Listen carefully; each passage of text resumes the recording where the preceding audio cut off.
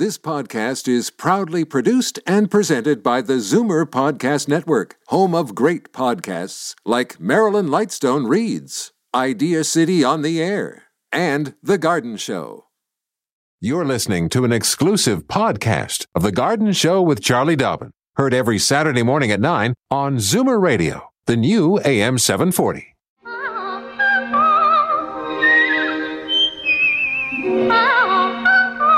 Welcome, friend, to our weekly garden party. We hope you brought along your questions because it's time to dish the dirt.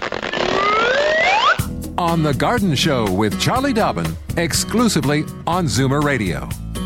Oh, welcome to The Garden Show here on Zoomer Radio with Charlie Dobbin. I am Dean Holland. How are you this morning, Charlie? I'm very well. I love that dance we do. Yeah, and I am always impressed, especially at 9 in the morning, that she can go that high. That is one soprano who knows her stuff. What's happening in your garden this morning? No, what do you got going on? Pretty sleepy at my end of the world. We did get snow, and it is pretty chilly. I think it's about minus 16 right now. So we're white with more little flakes coming down. Funny winter. It's warm, mild, cold, really cold. Yeah, it's been the same here. I've said that it's been doing this dance on either side of zero all winter long. It's gonna, we get the snow, we lose the snow. We get the snow, we lose the snow. We have quite a bit up here now in the Collingwood area. Yeah, the ski hills are in great shape, and we're sitting at only about minus 10 this morning. Not as cold as you. Balmy. Yeah, it is. It is balmy. Okay, I know you have an announcement, but I want to give those numbers out because we'd love for you to give us a call with any questions regarding indoor gardening or outdoor gardening. And if you live in Toronto, the number is 416-360-0740. Or toll-free anywhere outside Toronto. It's toll-free anywhere in the province of Ontario, 1-866-740-4740. And do let Carlos know if you're a first-time caller. He will let us know, and I will give you your garden wings. And, of course, we want you to call often. We want you to call early, please, and one question per call. Okay, what is your announcement? You said you got something to tell us about. I do, and actually I just realized I have two announcements. Just want to remind everybody about CD Saturday coming up on March the 4th in London. So it's the London Middlesex Master Gardeners presenting CD Saturday all day, 10 till 3 at the Carling Heights Community Centre in London. They've got some great speakers. They've got a great seed swap going on, vendors, garden clubs, apparently yummy food and drinks, all for only a $5 cash admission. So do go there if you can on the 4th. And then just a reminder as well that March the 8th, I will be Zooming with the Riverdale Hort Society. My topic is sexy soil, and everybody's excited about that. Yes, indeed. I want to hear more about sexy soil before the show is out. How's that? But for the time being, we just have to pause. We have to hear some important messages, but we will be right back with much more here on The Garden Show.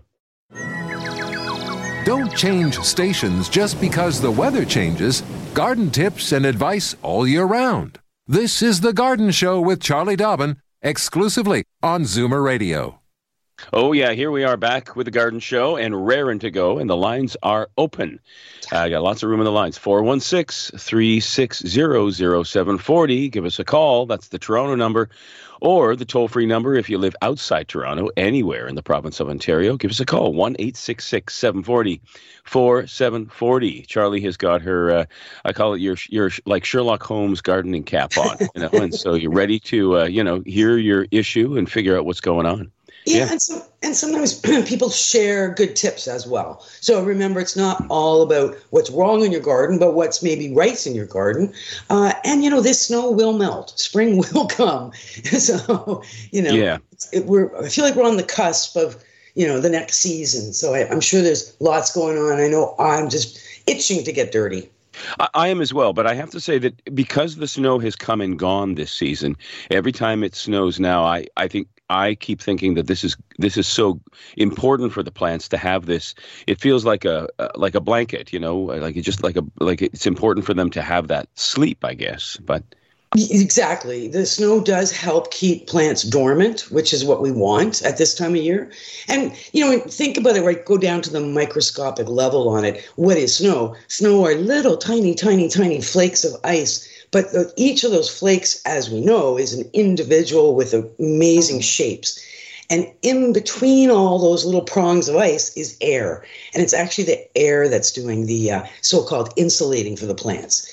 So it is a good thing. We do like that. It's not so much of a blanket to keep plants warm. It's more just insulation to protect plants from extremes, right? We've seen some huge temperature swings in 24-hour periods multi-times this winter, which is very hard on the flora and the fauna. Mm-hmm. And in your opinion, do you think that that's going to, do you have any idea whether that may or may not affect what the bloom season looks like because of the fluctuation? Is it hard? It must be hard to say. Well, yeah, it's hard to say for sure, but generally speaking, plants are pretty smart. They've gone through this before. So they are able to start to poke above ground. A little bit of green starts to come up on a mild day, and then it gets cold, and the plant just stops. Now, you might end up with a little bit of frost burn on those little tips that emerge, like daffodil leaves, for example. I know several people have bulbs that have emerged above ground. So you might see a little bit of frost damage, but you should still see the full glory of the flowers once we get into consistent warmth. Okay, gotcha. Okay, let's go to our first caller. We have I have Astrid on the line, and she is calling from Fenland Falls. Welcome to the Garden Show, Astrid. Yes, good morning. Good morning. Thank you for taking my call. I have Our pleasure. hibiscus. Hello? Go ahead. I have a hibiscus plant in a pot about 13 inches in diameter and about the same in height. I've had it for 5 years in the same pot, and I bring it always inside before the frost. Well, right now, it does not look very happy. The leaves, they shrivel, and I don't really know why. I watered it regularly but sparingly in the winter. What can I do? Well, if you've been successful for 5 years, I wonder what's different this year.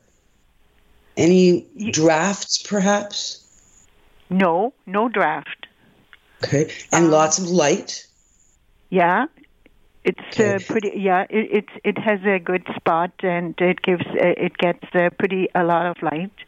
And I was thinking maybe it's time for me to transplant it in a slightly bigger pot. You could double check that it's not an issue of too much water. Sometimes when leaves go limp, it can be one extreme or the other, too much water or not enough water. So just, stick your fingers in the soil and clarify that. If you can tilt the pot over, I'm assuming the pot has drainage holes. So tilt it over, see if roots are growing out of the drainage holes. If they are, that is an indication that, yes, it's probably root bound after 5 years. Hibiscus are very vigorous plants. They tend to have lots of roots. If you give it a bigger pot, which is an option, right? You can go up to a 14-inch or maybe if you can even find a 16-inch pot, you can do that with fresh potting soil. Keep in mind, though, the plant is going to get bigger. Like if you have room for the plant to be that big, then give it a bigger pot. Otherwise, what I would do, and I've done this before with hibiscus, because, you want to keep them happy, but you don't really want them taking over the whole house, is tilt it down, onto newspaper, get it out of the pot, take a look at the roots, and you get out a butcher knife or a saw, and then you saw a bunch of roots off of the root. If it's a really, solidly root-bound plant, chop off a lot of the outer roots. Meanwhile, you wash the pot that it was in, give that a scrub, get some fresh soil into that pot, get that plant back into the same pot, but with fewer roots, and room for some nice fresh soil. And usually, generally, the plant will respond very positively to that experience. Yeah, and what kind of soil would I use? I would just use a regular potting mix. You'll see lots out there now because we're getting into that gardening season. So you're seeing the big bags, all the garden centers, the Costco's, everybody's got the big, 30, 50, 70 liter bags. So just get a good quality. Again, it's one of those things, you get what you pay for. So go for one of the, Miracle Grow makes great soil mixes, Pro Mix, great mixes. So there's lots out there. Just make sure it is a potting mix, not garden soil. Okay. Well, thank you so much for your time, and I love your show, and I enjoy it every Saturday. Thank you for calling. Great. Thanks, Astrid. Yeah. I was going to say it sounds like it needs some of that sexy soil that you were talking about there. Mm-hmm. Yeah. But keep in mind there's a difference between sexy soil and potting mix. Because actually all the potting mixes that we buy now in the bag have no soil in them at all. Okay. So no soil at all. It's just potting mixes. Would that be? It's all based on peat moss and vermiculite and perlite. So that's why it's so important to recognize the difference. When we buy a bag of potting mix, it is completely sterile. It should have no life in it whatsoever. It also has virtually no nutrient in it. It is strictly a media to anchor the plant, to give the root something to grow in so it can stand up in the pot. That's why fertilizing is so important. And I didn't mention fertilizer to Astrid, but we are at that time of year where it's important to think about fertilizing. It's, March is around the corner, and I always use March as my sort of beginning date to start fertilizing through until September. So even if it's once a month, mixed according to directions, Hibiscus, in case of hers, would probably love a dose of fertilizer. Okie dokie. Okay, we have to take our next break, but when we come back, we'll have much more right here on The Garden Show. Fur and feathers and bugs of all size. There's more going on in the garden than you realize. Should small creatures become a big problem, then you've got The Garden Show with Charlie Dobbin. Exclusively on Zoomer Radio. And we're back here on The Garden Show, and we have some callers on the line. Let's get right to that. We're going to North York now. We've got Maureen on the line. Welcome to The Garden Show, Maureen. Good morning, Dean. Good morning, Charlie. It's like being in a snow globe here right now. Is it? Yes, a snow globe. It's all coming down. I'm looking out the big window, and I'm glad I'm inside and not outside. But my question is about pussy willows. Always around this time of the year, I look forward to getting a nice big bouquet of pussy willows. I just love them. And usually what I do is I try to prevent the leaves from coming out. I just put a little tiny bit of water to give like humidity. But I was wondering, and I hope this isn't a dumb question, if I let them leaf, would they grow? Would I get roots? Would I be able to plant them? Yes, and that is not a dumb question. No, definitely. You treat pussy willow stems just like you would treat a cut flower bouquet. So a clean vase, fresh water, and they will grow roots pretty quickly. I've had them grow roots when you know how you use pussy willows inside of an outdoor planter in the spring with, some bulbs and some, Eastery sort of joy into a pot, and you jam some pussy willow stems in. They'll grow roots in the pot as well. And then you can transplant onto your property if you've got a big property, because pussy willow shrubs get very large. Oh, they get very large, eh? Well, I'll put it in a corner where I don't usually plant very much. Yeah, and of course we control the size because we go in and cut them down every spring just for the same reason you're talking about, is how much we love having them in the house and outside the house. So you can control a pussy willow to some extent, but they do grow about 3 feet a year. Okay. Thank you, Charlie. Appreciate it. Love your show. Look forward to Coffee and the Garden Show every Saturday. Thanks, Maureen. Charlie, you actually, Maureen reminded me of an email that you got that I want to bring up to order here, and that's from Irene, and because she cut into a tomato this week, she sent you some pictures. She found a great surprise inside. She found a whole bunch of seeds inside the tomato that were all rooting. right?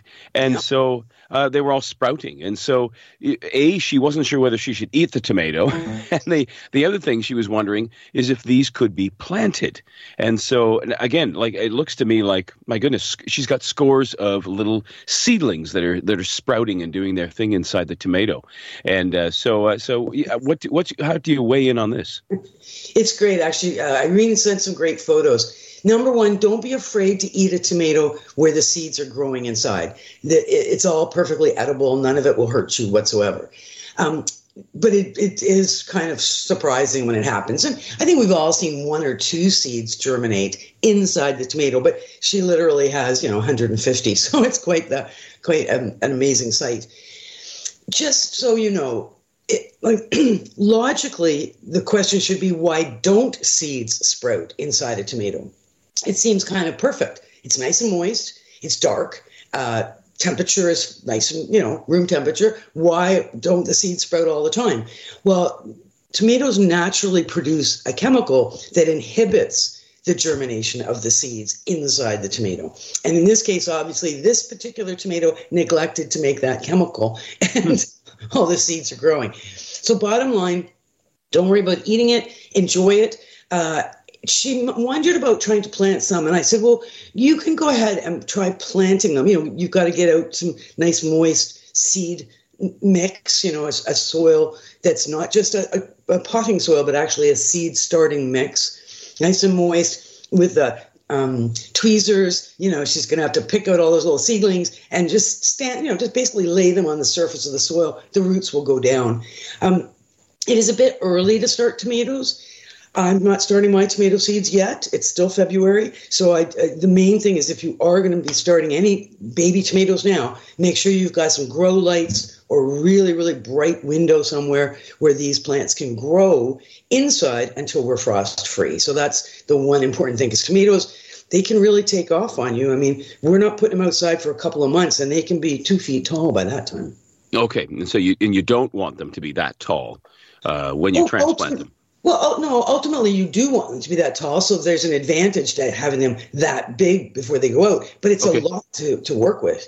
You need a lot of room and a lot of light. Otherwise, they'll just be thin and they'll be falling over, and like from lack of light. So you want them stout and solid and green, and it's lights that are going to make the difference there.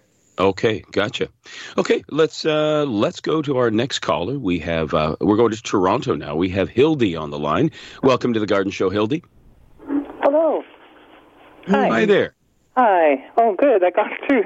Nice to be on this call. I listen to it every Saturday, like your other callers. Every Saturday morning, you're on my radar.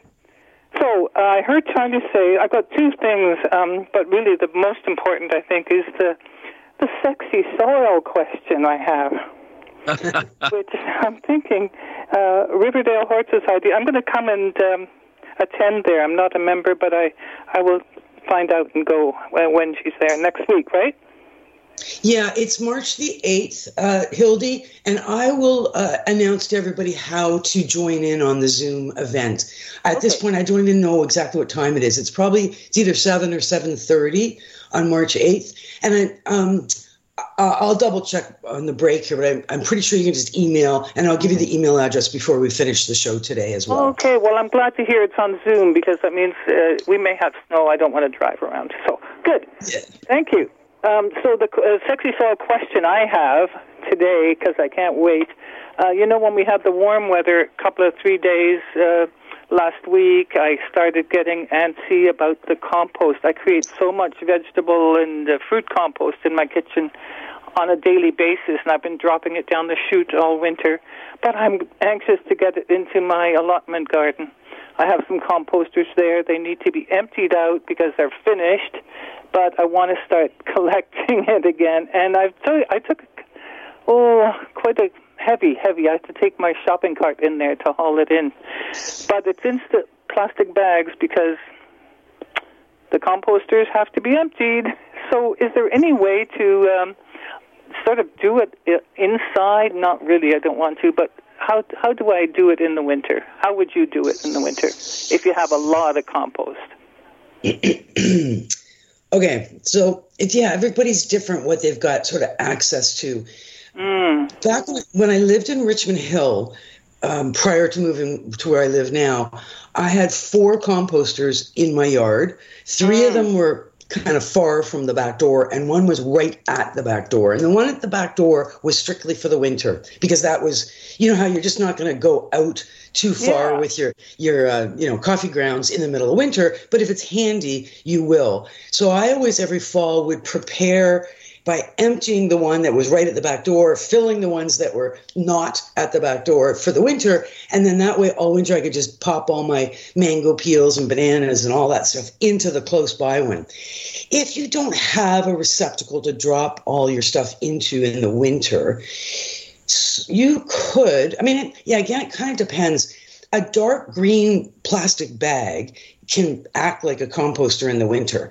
And some people I know also will just take all their bits of vegetables and fruits, and if you have a freezer that's big enough, they'll just bag up daily all their little bits and pieces, stick them in the freezer, and once they've collected a bunch of this frozen vegetable and fruit matter, take it all out and dump it in the composter at that point. But I think the main thing is you have to have a receptacle ready to go in the fall to take your stuff either throughout the winter or early in the spring. So that's probably your biggest challenge right now, is emptying one of those composters so you can fill it again. But I would, just hold it in green garbage bags unless there's an issue around mice and, there's always the little varmints that might get really excited. Though, mice used to make nests in my composters all the time. Yeah, they do that in the allotment garden. There are little varmints there, but I just pray that, they don't smell it and they don't come around, but they probably will, and I hate to see it strewn all over. So as soon as we get warm weather, as soon as I can move that compost out, the finished compost, I will be doing that. You had pre-planned your composting thing. I didn't think about it because I'm getting old now, and I thought, I might not keep this garden, but I can't give it up yet. So yeah, and keep in mind, the mice won't eat the stuff in the compost. They're not interested in eating banana peels. What they're using it for is the warmth, because it's all decomposing, and as it decomposes, this is where soil starts getting sexy. As it decomposes, it's biology, and it is it's a reaction, and it produces heat. And that heat is what attracts the little varmints to nest in the composters. What you need is a cat, because the cats know that the mice are in there, and they'll just sit outside the composter and wait for the mice to come out. And as they come out, they just catch them one at a time. I'm picturing that. Yeah, that is cute. Yeah, I've seen a cat inside, just knows there's a mouse in the fireplace and just sitting there, and she actually got it. She played with it for a long time. They can be very patient, cats, and it's just in their DNA. Very good. Okay, well, and another soil, sandy soil. How do I get? Because they're all not. I have a plant it's a Senecio crassissimus, and it likes sandy soil, of course. But I tried with some soil one time, and I don't know. It went clay hard. It went really hard, the sandy. I mixed sandy and something else. So I don't know. How do you get sandy soil for succulent plants? The challenge with sandy soil is it depends on what kind of sand. So you've got play sand, which is the stuff we buy to put in the sandbox for the kids. And it's very, very fine. It's almost like dust. And then there's horticultural sand, which is a much bigger grains. So there's gravel in there, and there's large grains of sand. And that's what you need if you're going to try and produce a well-drained soil, is you need horticultural sand. Avoid play sand. It's way too fine of particles. So, chunky. I've been known to add gravel to my clay soil back in Richmond Hill just to try and break up the clay and provide some drainage. So the bigger the particle sizes you can add to a clay soil, the better the drainage. And remember, organic matter of any kind always helps, like your compost or, your compost and manure that you buy in a bag. Yeah. Where do I get horticultural sand? You should be able to get that at a garden center. Or even in the spring, you should be able to get it at the Home Depots and the home stores. Okay.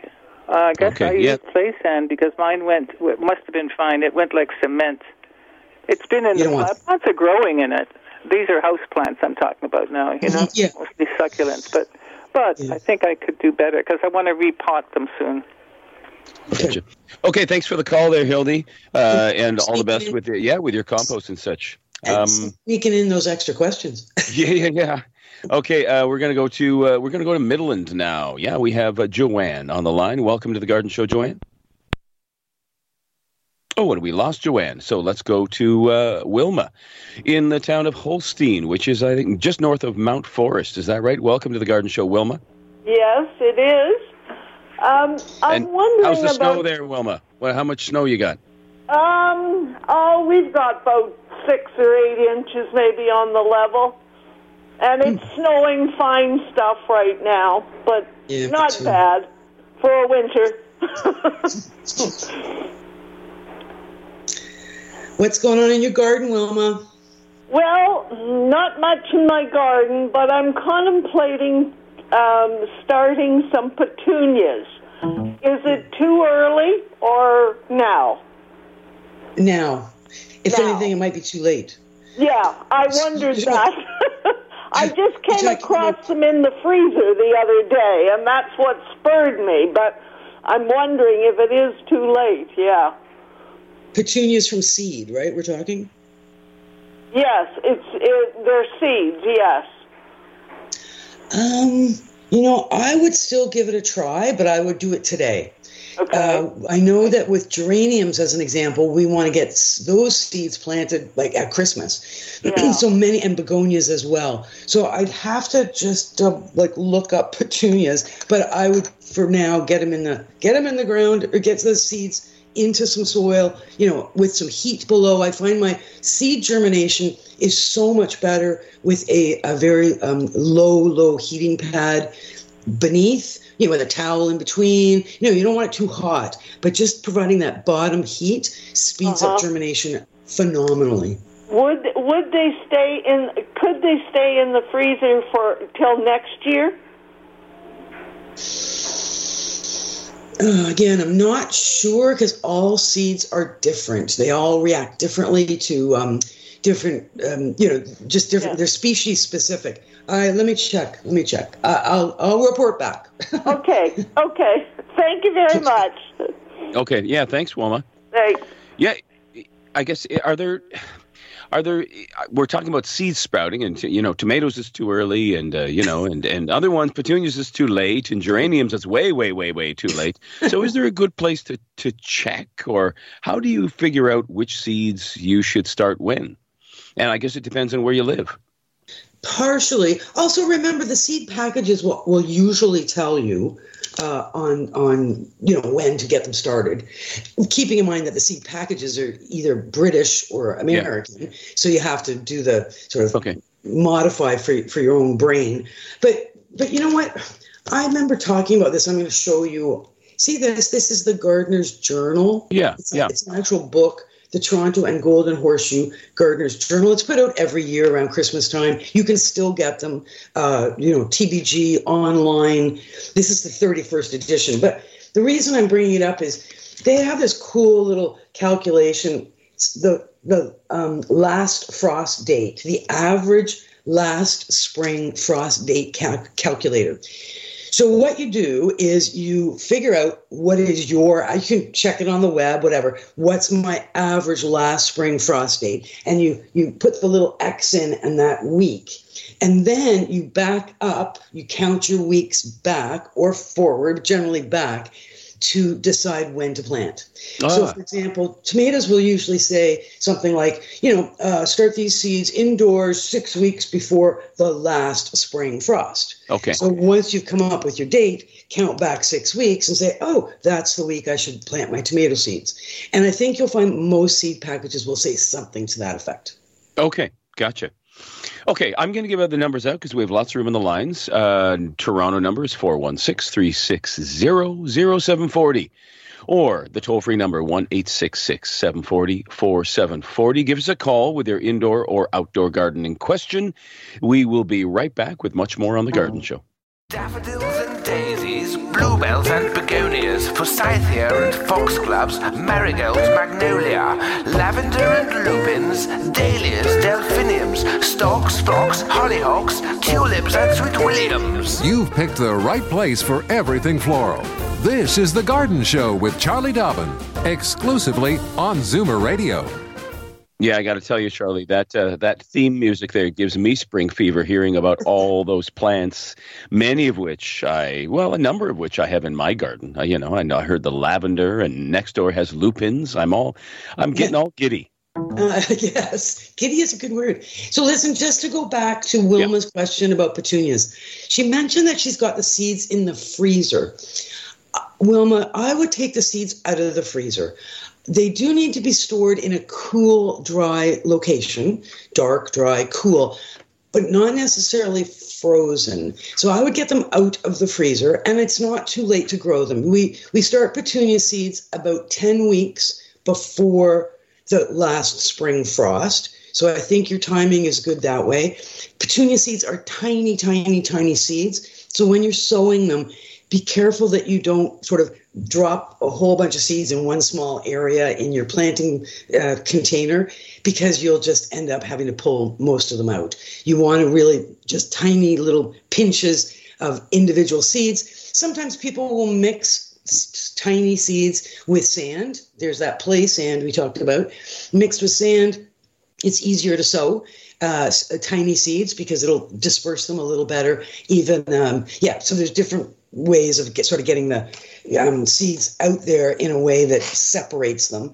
I wouldn't hesitate to start those petunias. They can be stored for up to 5 years, apparently, so the viability is still good, but I'm not sure if the freezer is the optimal place to have them. And how soon do you figure that she would see whether or not they'd survive the freezer? Well, if she provides moist media with some heat from below and a little plastic wrap over top, she should see germination within 7 to 10 days. Okie dokie. If nothing grows within the 2 weeks of providing optimal conditions, then your seeds are toast. Okay, you got it. Okay, let's go to Elaine, who's calling from Chatham, Ontario. Welcome to the Garden Show, Elaine. Thank you so much. Well, we got hit by ice.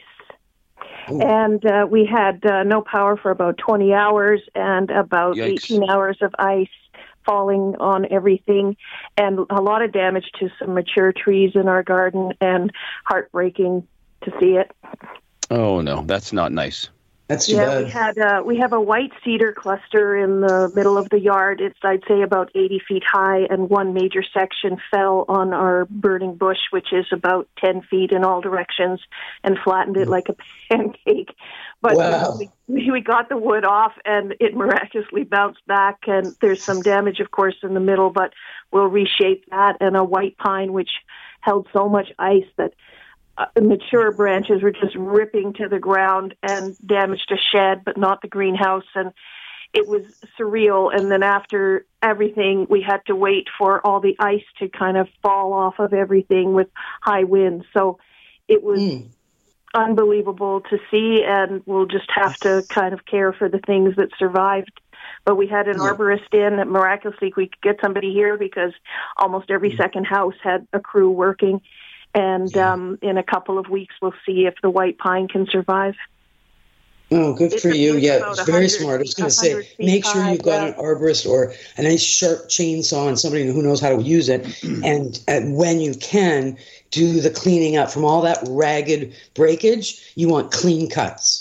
Yes, we hope to do that as our temperatures rise and we can get out there, and we'll turn all those down branches into mulch, which the company will do for us, and we'll put those to use in the garden. So full circle moment. Oh, okay, good. Well, thanks for sharing that. Did you have a question at all? Not really. I enjoy all the questions that come up, and some of them I'm prepared for and know the answer. But we have 4 green thumbs here, and we do what we can, and we're members of our horticultural society, which I recommend everybody does. Nice. Yeah, I agree. One of the best ways to meet fellow gardeners is through your local hort society. Yeah. All right. We'll keep up the great show, everyone. Yeah, thanks for the call there, Elaine. And wow, that's a lot to to deal with. Yeah, that comes in like 24 hours. My goodness.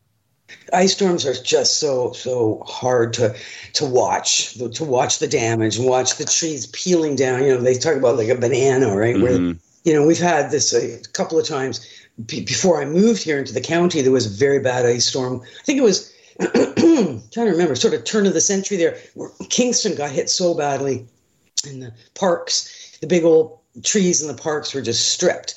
And, you know, Halifax has had the same thing, big ice storms. But we do know that with cleanup and proper care, these plants often survive. And you know, 5 years later, we forget that there was 4 inches of ice all over everything. Yes.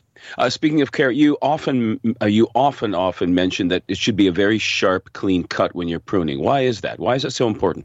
Because the plant will be able to heal itself. When it's a ragged, jagged cut, it doesn't actually heal. It rots away, and the rot, of course, will move in towards the center of the tree or the shrub, whatever it is. And if the plant is healthy enough, it sets up a barrier, like a scab underneath all that rottage, and eventually the rotten stuff drops away and it's all healed.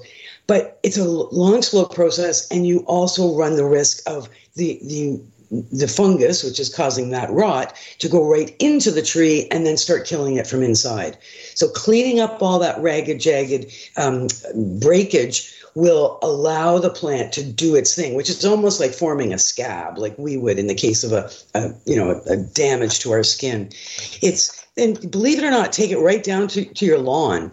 You know, think of the blades of grass in your lawn. When you're cutting them, if you get down on your hands and knees and look really close, and you look after you've mowed, is it a clean cut that your grass is getting, or is it all like a pinking shears, like it's all ragged and jagged? If it's ragged and jagged, sharpen your blades. You don't want that. You want, because again, the grass will be much happier and look better and be greener and thicker and all that important stuff with clean cuts. Okay, makes sense. Okay, have to take our last pause, but we'll be right back with much more on The Garden Show. Don't change stations just because the weather changes. Garden tips and advice all year round. This is The Garden Show with Charlie Dobbin, exclusively on Zoomer Radio. Yes, we are back with The Garden Show with Charlie Dobbin. I'm Dean Holland. And Charlie, we have Heather on the line, who's calling from Toronto. Welcome to The Garden Show, Heather. Hello. I'm not only Heather from Toronto, I'm Heather from Riverdale. Welcome, Heather. Thank you. I thought I'd just call in and let you know that a meeting that Charlie's talking about is going to start at 7 o'clock on May the 8th, and it's only going to be a Zoom meeting this year. We have a shortage of technical help for this particular meeting, so if anybody is interested, they can find out what the link is by checking us on info@riverdalehorticultural.ca. I'll send you out the link if you do that. Once more, info@riverdalehorticultural.ca. And we're so glad that Charlie's coming to talk to us. Well, on Zoom anyway. Thank you, guys. Bye-bye. Great. Thanks, Heather. Thanks, Heather. Yeah, and actually, Heather said May the 8th. She meant March the 8th. March the 8th, which is International Women's Day as well. Exactly. It's perfect. Yes, it is perfect. Now, Charlie, I have a question. This is, as I mentioned before the show, my in-laws are visiting, and she walked in the door. She says, "I have a problem.